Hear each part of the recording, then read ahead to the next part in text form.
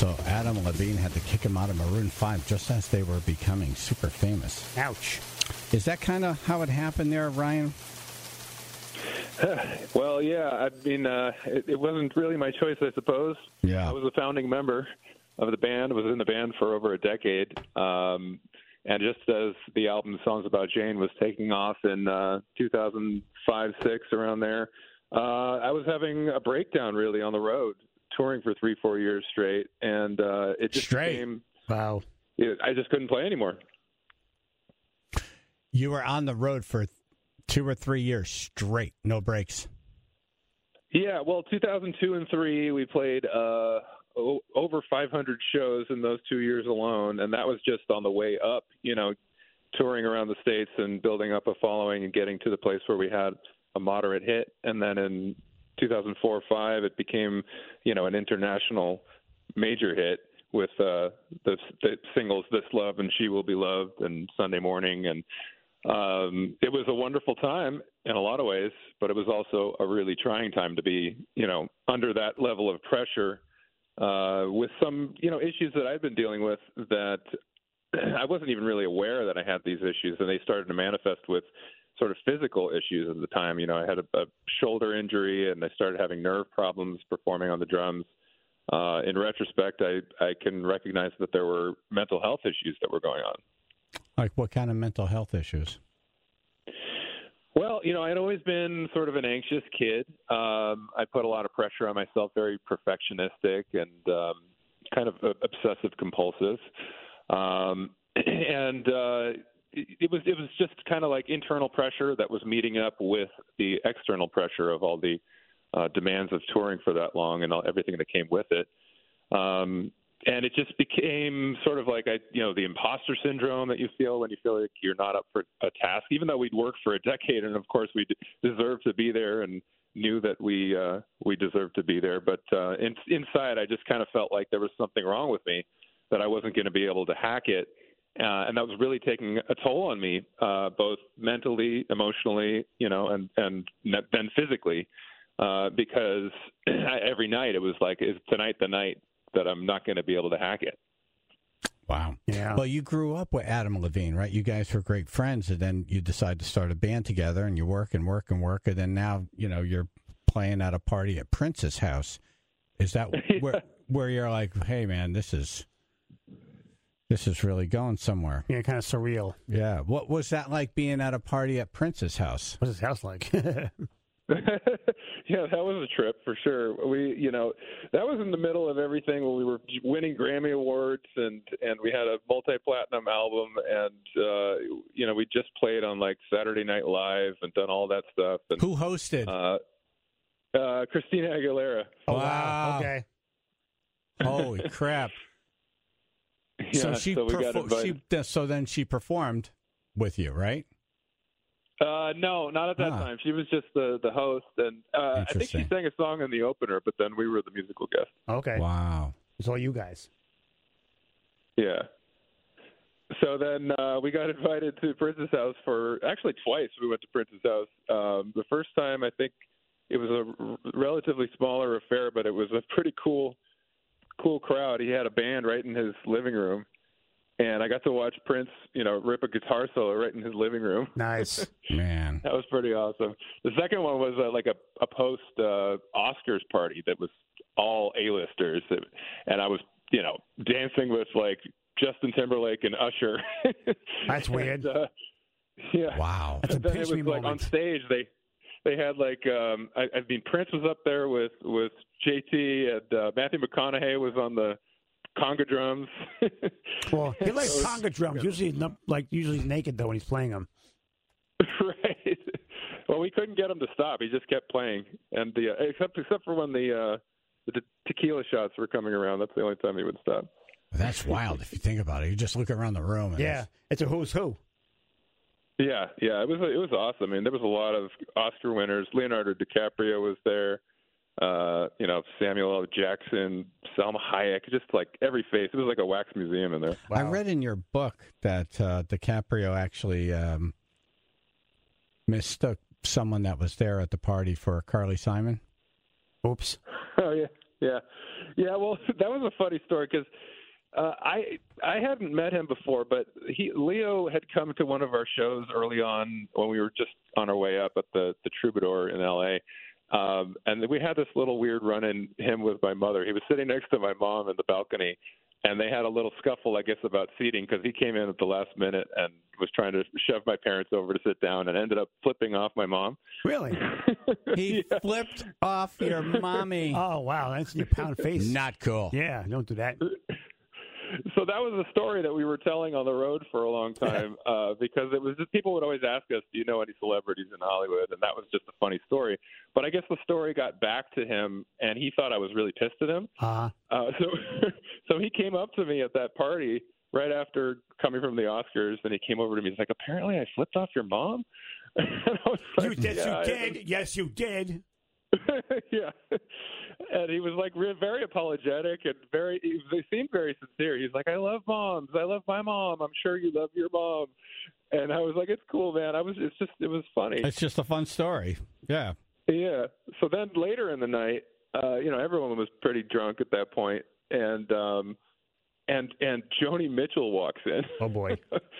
Who is, not someone you expect to see anywhere, let alone at Prince's party. And we were in earshot of Leo and his friends, and he got all excited. And he's like, oh, my God, did you see who that is? That's Carly Simon. Oh, my God, it's Carly Simon. Yeah, why don't you go flip her off? She likes that. Go flip her off. Watch. That's too funny. So I thought that was pretty funny. What a wild place to be in your career. Seriously. Ryan Dusick. Do I pronounce it Dusick?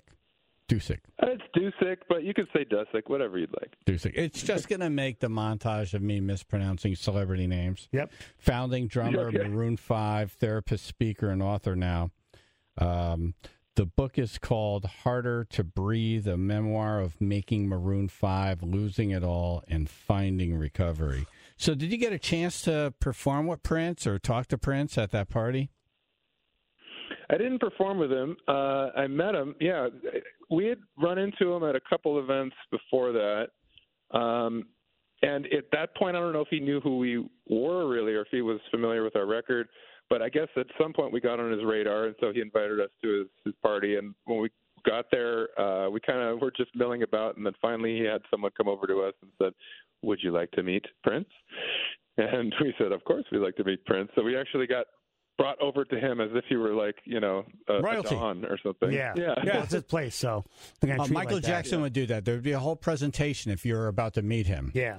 He'd typically be behind closed doors, and, it's this whole thing, and then the doors open, and then there he is standing. He was very into that whole royalty thing. Oh, yeah. So is that how that's kind of how it unfolded with Prince?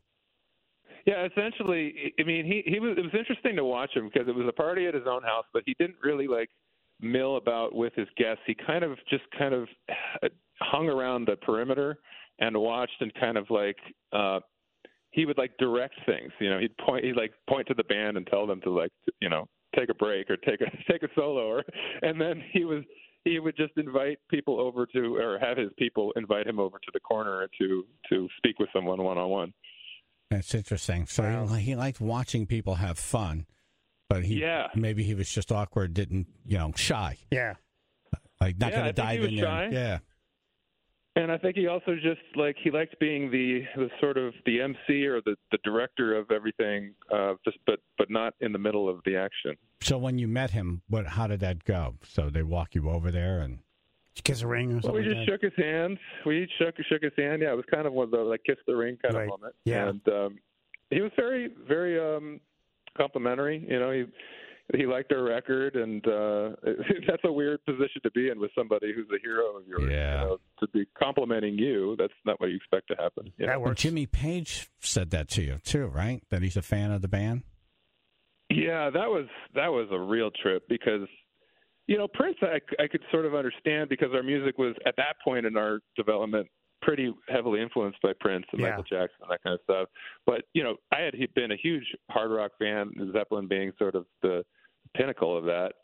But I didn't expect, Jimmy Page to be a fan of Maroon 5. but we were performing at Clive Davis's Grammy party. Wow. And that was a big event. Wow. Another big event. Where were you in your albums at that point? We were. This was probably 2004 or 5, so we were, right at the point where we were a big buzz band. We'd become really big in England as well as in the States, and we played like 2 songs, and it was just Wow. This Love and Harder to Breathe, I think. And then we were sitting at our table afterwards, and a nice British gentleman came over and said, "Would you like to meet Mr. Jimmy Page?" It's weird how They they just never- won't walk over. Yeah, it's always somebody else. Say, comes "Hey, over. how you doing?" We'll go between. I guess because it could be awkward or whatever, and it's like, well, I don't want to bother that person. It's funny, you think it's Jimmy freaking Page, he could walk up to anyone, but Yeah. in his mind, he's like, oh, I don't want to bother them. Right. Ask them if they'd like to meet me, and then I'll meet them. Okay. In you might my just mind, assume. it's such a weird world of like celebrity and like, what if they go over and the person doesn't recognize them? So maybe they need someone to go over and be like, "Hey, Jimmy's going to come over and say Right. hi." Maybe I don't know. I'm having a moment with my friend. And Who knows? What is going on over here? Right. And then they have a bad Jimmy Page story. Exactly. Right. Yeah, you can't allow that to happen. Yeah, no. But I think a lot of these rock stars are more shy than we think. There's Definitely. usually a reason why they become rock stars. Yeah. That's how they express themselves. So I'm guessing you said yes. Yeah, we said yes. Yeah, we'll go. Yeah, and it was another moment when it was very trippy because he said, "Oh man, I love your record. I'm a big fan of that album." And you're prepared to meet your hero maybe at some point in your life and just be blabbering and just like, "Oh my God, I love you so much." Right. But when they're complimenting you, it's like almost more awkward. Like, what do I say to that? Right. Right. Just say you should. What? That'd actually be funny. You should. That's right. You should. What did you say? Do you remember? You know what? At that point, also being 1/5 of the band, Adam was kind of the mouthpiece for us. Yeah. So it was easier to kind of hang back and just wait for Adam to say something. And even though Adam was not, I guess, the most. He had his own social awkwardness as a teenager growing up. At that point, he was coming into his own a bit more, so I guess he was capable of handling it. But I have to imagine it was an uncomfortable position for him to be in at times like that. Yeah, you kind of elbow in the ribs, say something, damn it. Ryan Dusick, Yeah, exactly. founding drummer, Maroon 5. So you grew up with Adam, you're friends with Adam Levine, you start a band, and then, for one reason or another, Adam feels like you shouldn't be in the band. Like, how did that had to be tough, and how did that happen? Yeah, it was brutal. Well, we were brothers. We had been in a band together for over a decade. Adam and I were little kids when we met, and nobody wanted this to go down the way that it did. And we tried, for like a year and a half for me to figure out what was going on, because we all thought it was something physical that could be fixed. In terms of the joint problems and the nerve problems. So what, were you missing beats? You were not drumming up to par? Yeah, well, it broke down over time. It wasn't something that happened all at once. It was an evolution over a matter of a few years, whereas, we had always been a really good live band.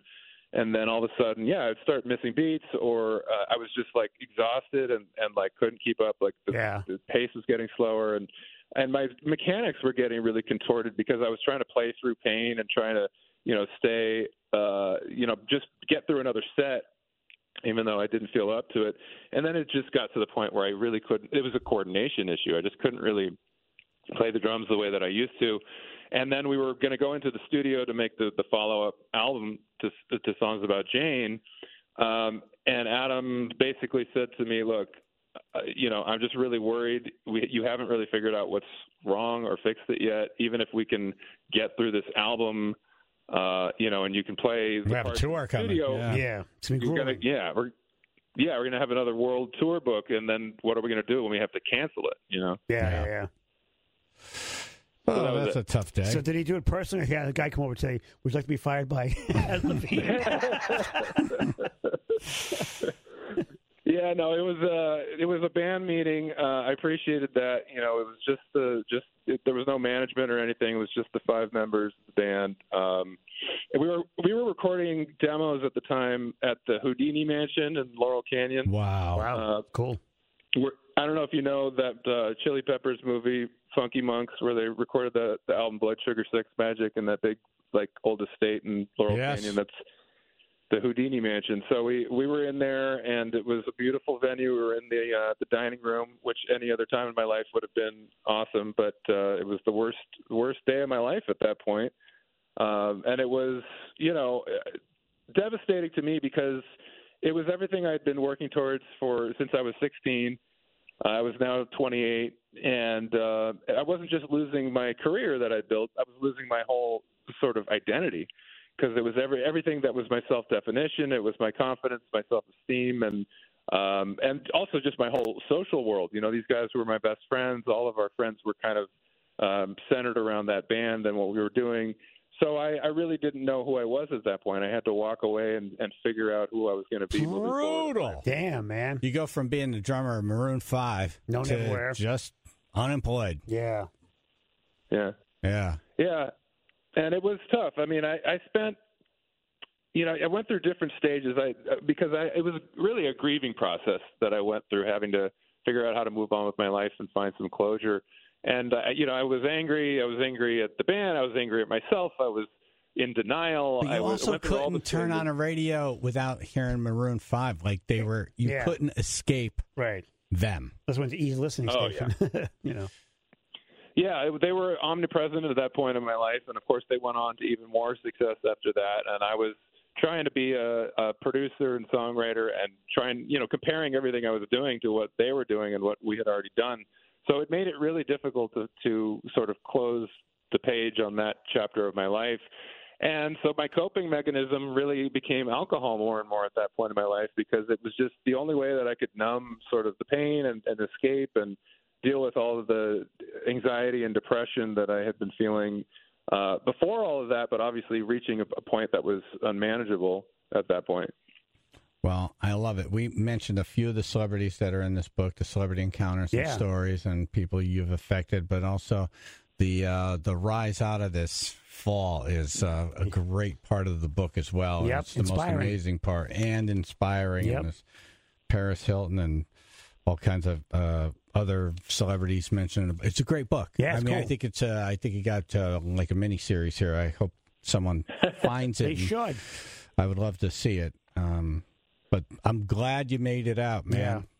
Good for you. Not easy. Yeah.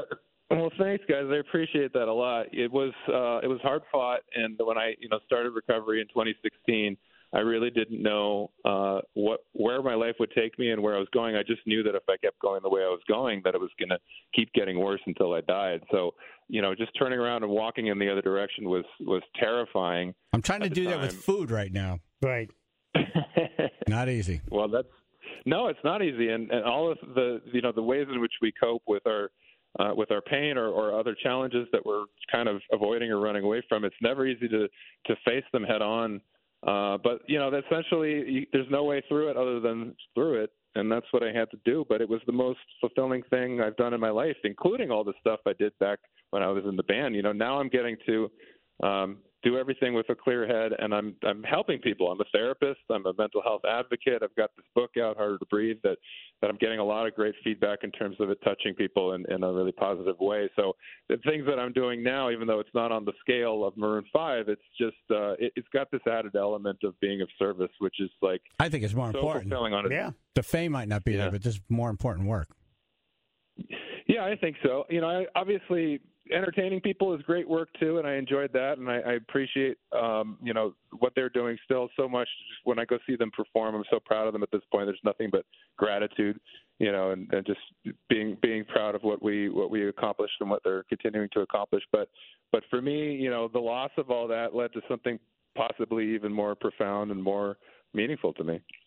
Well, great to talk to you. We'd love to have you back, Ryan Dusick. Thank you. We're linked up to all things you in this book, Harder to Breathe, on the radio station website. Congratulations, man. Well done. Thanks, guys. Thanks so much for having me on. Oh, anytime. Only 4% of universities in the U.S. are R1 research institutions, and Temple University is one of them. This means 100% of students have the opportunity to participate in hands-on learning and research with world-class faculty. With over 600 academic programs across 17 schools and colleges, Philadelphia's largest public university provides students with a rich variety of opportunities and propels graduates to succeed in their careers. Temple University. Schedule a campus tour today at admissions.temple.edu/visit.